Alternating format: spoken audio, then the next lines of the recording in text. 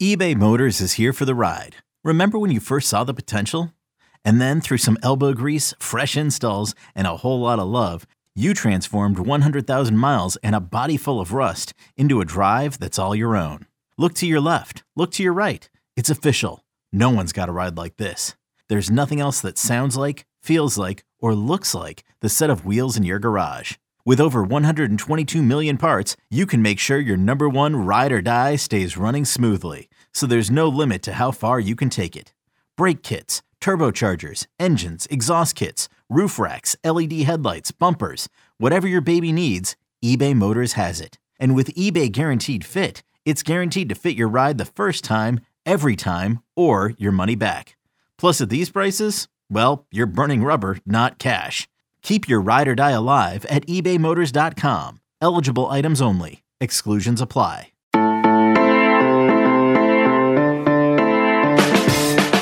Coaches are losing their minds out here. Good morning. It is Wednesday, October 27th. You are listening to the College Football Daily. My name is Trey Scott. Fun episode today. I promised yesterday we would be talking about Texas Tech's opening, and we sure are. Jarrett Johnson from Inside the Red Raiders, which is 24/7 Sports' Texas Tech site, will join us in a few minutes, fresh off the Sonny Cumbie interim coach introduction press conference, and we're talking about expectations for Texas Tech and why fans don't trust AD Kirby Hocutt anymore, why they fired Matt Wells midseason, and whether that was the right move, and whether it's a Jeff Traylor versus Sonny Dykes stare down for the job out in West Texas. And would either of those coaches say no? Sonny Dykes, the SMU coach, was asked about it on Tuesday. He said, look, we're focused on getting ready for Houston, and I'm not ever going to talk about other jobs. I just don't think it's fair to anybody. Look, our guys are excited to play. We're focused to play. We know how big of a game this is for a program. No one's worried about anything other than Saturday night. It's not quite a denial, but why would you deny anything that can get you leverage?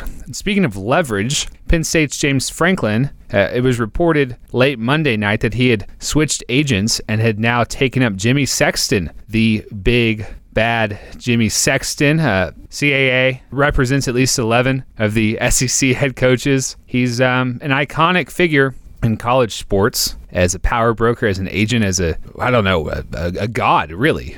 He controls probably more than you could ever imagine. And so for James Franklin to switch agents on October 25th, with the LSU job open and the USC job open, I think that's a little stinky. And in fact, with the big Ohio State game looming on Saturday, on the heels of a bad loss to Illinois, Coach Franklin didn't seem very locked in at his Tuesday press conference. Our producer Lance has stitched together two things. First, Franklin's going to incorrectly refer to Ohio State as Illinois, and then he's going to call Ohio State's Horseshoe Stadium the Big House. Again, I think that's a fair question. Obviously, we're trying to be focused on Illinois and talking about Illinois as much as we possibly can. Obviously, tremendous challenge going on the road to the Big House.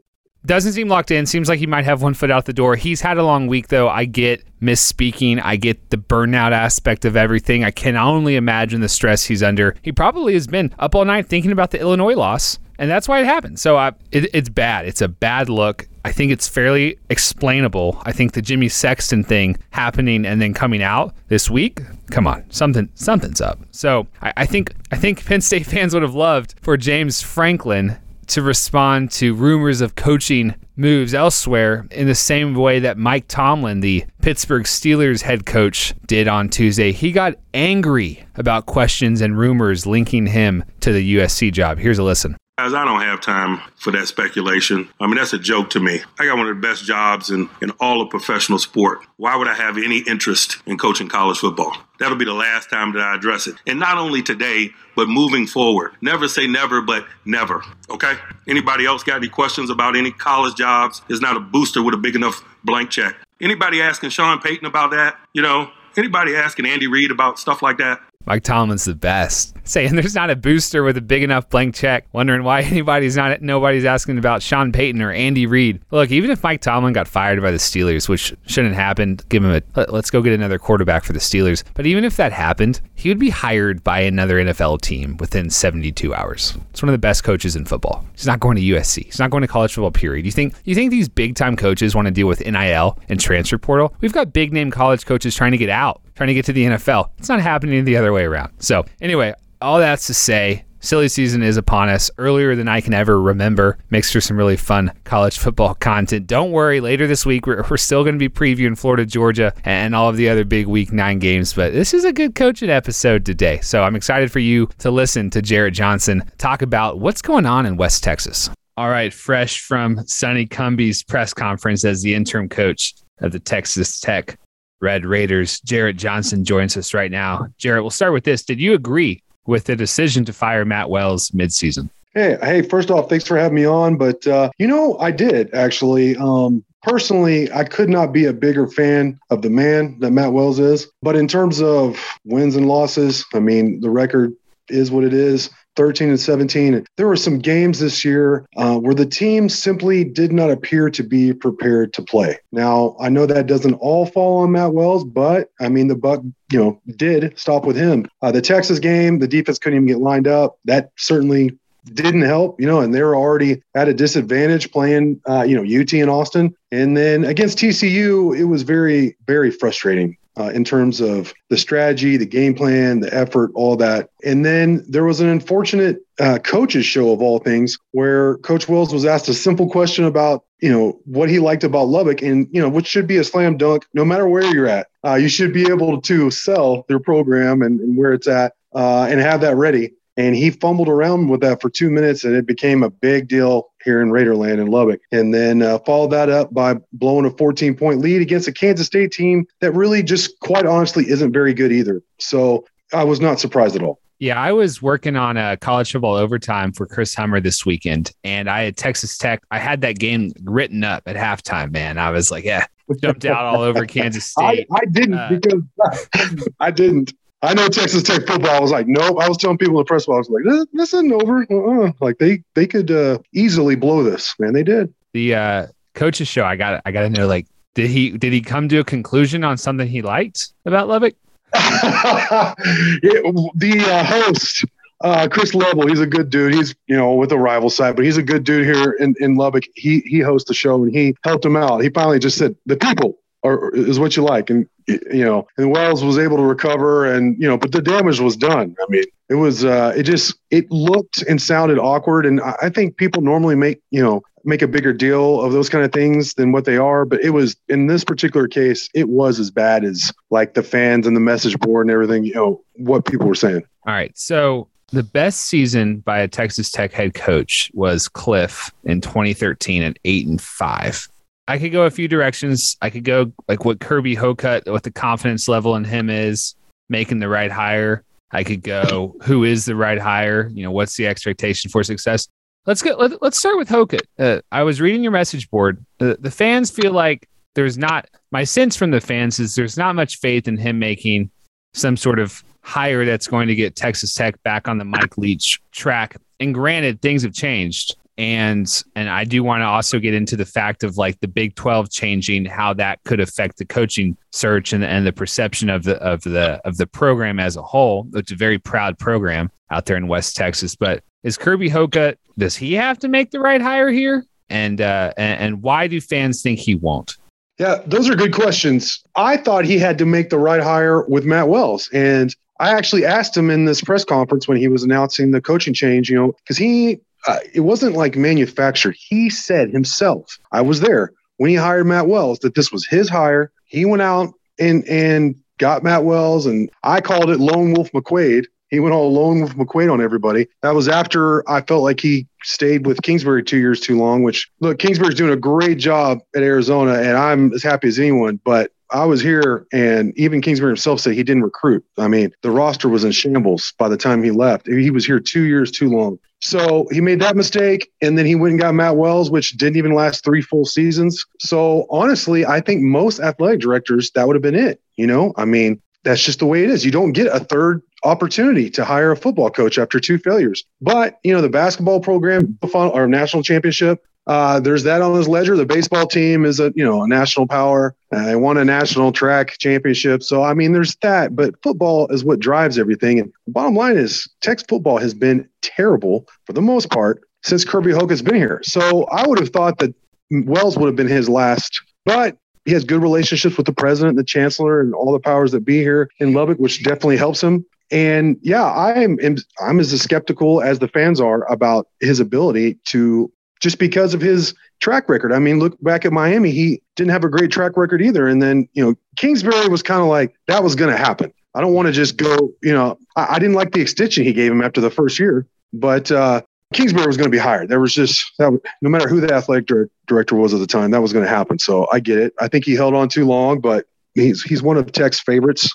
Kingsbury is. So I kind of get that. But then Matt Wells has not worked. So, obviously didn't last 3 seasons. So, yeah, I mean, I have concerns. Now they're going to do a search committee with a couple of the regents and the biggest, money donors basically are going to be part of the search committee, along with Sammy Morris, who was a All-American fullback here and played for the Dolphins and Patriots in the NFL. He's back and serving in various capacities for the program, and he's going to help. And then a deputy athletic director, Tony Hernandez, is also going to be on the committee. Now, no one has really made it clear how that's going to work, but ultimately it's still going to be Kirby Hocutt who submits the suggestion on who they think should be the next head coach to the president, the chancellor, the board, and all that. So we'll see what happens. Who do you think it should be? Who's the first call? I got a few names in my head. I've got Jeff Traylor at UTSA. I've got Sonny Dykes at SMU. His father. I mean, we're just telling the listeners this because you know this. Spike is a legend. The late Spike Dykes was a legend at Texas Tech. Are one of those two your first calls? I've actually reported on Inside the Red Raiders that they've already reached out to Jeff Traylor through, intermediaries. I don't know exactly who it is in each camp, but I mean, very good sources, multiple very good sources that it's happened and that there's possibly mutual interest between Jeff Traylor and Texas Tech. So timing, because it's in the season. I mean, he's trying to do something special there at UTSA, which that's a mouthful in itself, right? So I like Jeff Traylor. That's who the first target is. Sonny Cumbie has an opportunity. I mean, they're playing Oklahoma and Norman. You win that game, which sounds impossible right now. But if you do, again, anything can happen. Then, I mean, that makes national news. That goes a long way toward him getting an opportunity, I think. You still have 3 games against currently 3 ranked opponents. They have one of the toughest remaining schedules in all of college football. So he's going to have his hands full there. But, I mean, if he does win a couple of these games, I mean, he makes a pretty strong case for himself. And I know there's some influential people here in Lubbock that really like Sonny Cumbie and would like to see him become the head coach. So, and then Sonny Dykes, 3 years ago, he was kind of talked about as a candidate, and I don't know if he really was, but I like him a lot more now. What he's done at SMU, and, I've seen the way they recruit. I'm from the Metroplex, of course, so I pay attention anyways, but also some of the recruits that Tech and SMU go after are the same. And what they've done in their branding with matching with Dallas and the recruiting and all that, it's been very smart. It's been very intelligent. So I like that the idea of Sonny Dykes coming back to West Texas a lot more than I did 3 years ago. Now, and those are really, we do these hot boards. You come up with a lot of names and everything, but those are the 2 names I've heard so far early in the process, of course, along with Sonny Cumbie. Have you heard anything on one of the Bryleses? No, only from fans. If Kirby Hocutt is still the athletic director, I can say this with 100% confidence. If Kirby Hocutt is still the athletic director and they hire, especially our Bryles, but either of the Bryles, then he was forced to do it. But, it was like, well, then you can, it was either like hire them or you got to, pack your stuff, because he doesn't want to do it. I can't imagine Art. At least that'd be too. There's a lot of people out here that want it. And it's not shocking now. It was at first, but there are more people than you'd think that would like to see Art Briles be the head coach at Texas Tech. And that's kind of frustrating for me, to be honest. But hey, they're fans and they're tired of losing. And Art Briles, for all the considerable baggage, he's won everywhere he's been at. Yeah, I mean, like in 3 years, we're going to see NFL fans ask for John Gruden. So it's just that's just how fans. Yeah, it's true. No, yeah. I feel that. My last question for you: can we walk through explaining? And you tell me if I'm wrong. Maybe this is just a straw man. But anyone who says that Sonny Dykes or Jeff Traylor would say no because the Big 12 is not what it was, and it's harder to recruit to West Texas than it might be to recruit to SMU or San Antonio. And if they're kind of the same conference level, then what does it matter other than the money? Am I an idiot for saying that's a possibility as to why someone might say I think that's way overstating it. Now, when this all first happened, like that was kind of a feeling. I think they were proactive. And, when you say to somebody, okay, you're replacing UT and OU with Houston, Cincinnati, UCF, and BYU, it's kind of like, But then you look, those programs aren't terrible. They've made some noise. BYU, you could argue, is a national brand in a way. At least it is. It is. Cincinnati, obviously.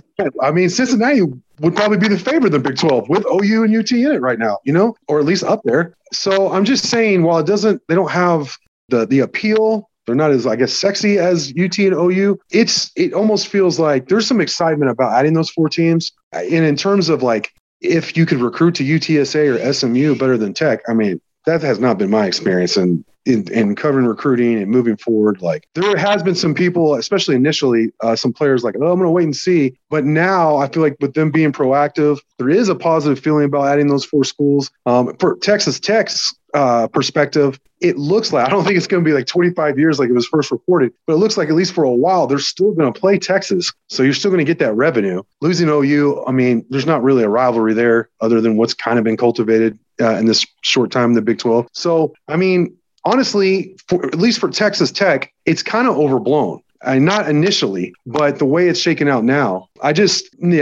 really don't believe that you can recruit to UTSA or SMU easier than Texas Tech or Oklahoma State or name any of the other schools, that are kind of out away from those bigger cities. Yeah. Now Houston, I think there's something to be said that Houston's going to have a heck of an advantage. I think you can recruit to TCU easier than you can to Oklahoma State or Tech. But where there's a will, there's a way. Every program has something unique to offer. Tech is building. It's going to be one of the nicest football practice facilities. Just got a big $20 million donation from one of those guys who shockingly is going to be on the coaching search committee. So, there's a lot of reasons for optimism for the program. They just need to find the right guy. I'm glad you mentioned TCU, because if that job comes open, that's a spot for Jeff Traylor as well. It's a strange new world. I just had a lot of weird conference realignment related questions about a coaching search, but we're going to let you get back to it, Jarrett. We appreciate it as always. Anytime. Thanks for having me. Okay. Thanks again to Jarrett for joining us right after the press conference. So he was on his phone. He's in the media room. Heard a little clipping, a little audio peeking here or there. It happens. We're working on the fly. We're not all just sitting around in our studios. I am, but we've got people on the scene. Audio glitches happen. So thanks to Jarrett. Thanks to Lance Glenn, our great producer, for stitching up those episodes or the audio. See, I just misspoke there. So it happens, James Franklin. It absolutely happens. Have a great Wednesday. No football on tonight. I know we're getting to that time of year where we have Wednesday night and Tuesday night football. That is next week. The MAC is back on doing Macs and stuff next week. So no football on tonight. Go do something else. We got football on Thursday. We'll have a great weekend following that. We'll talk to you next time on the College Football Daily.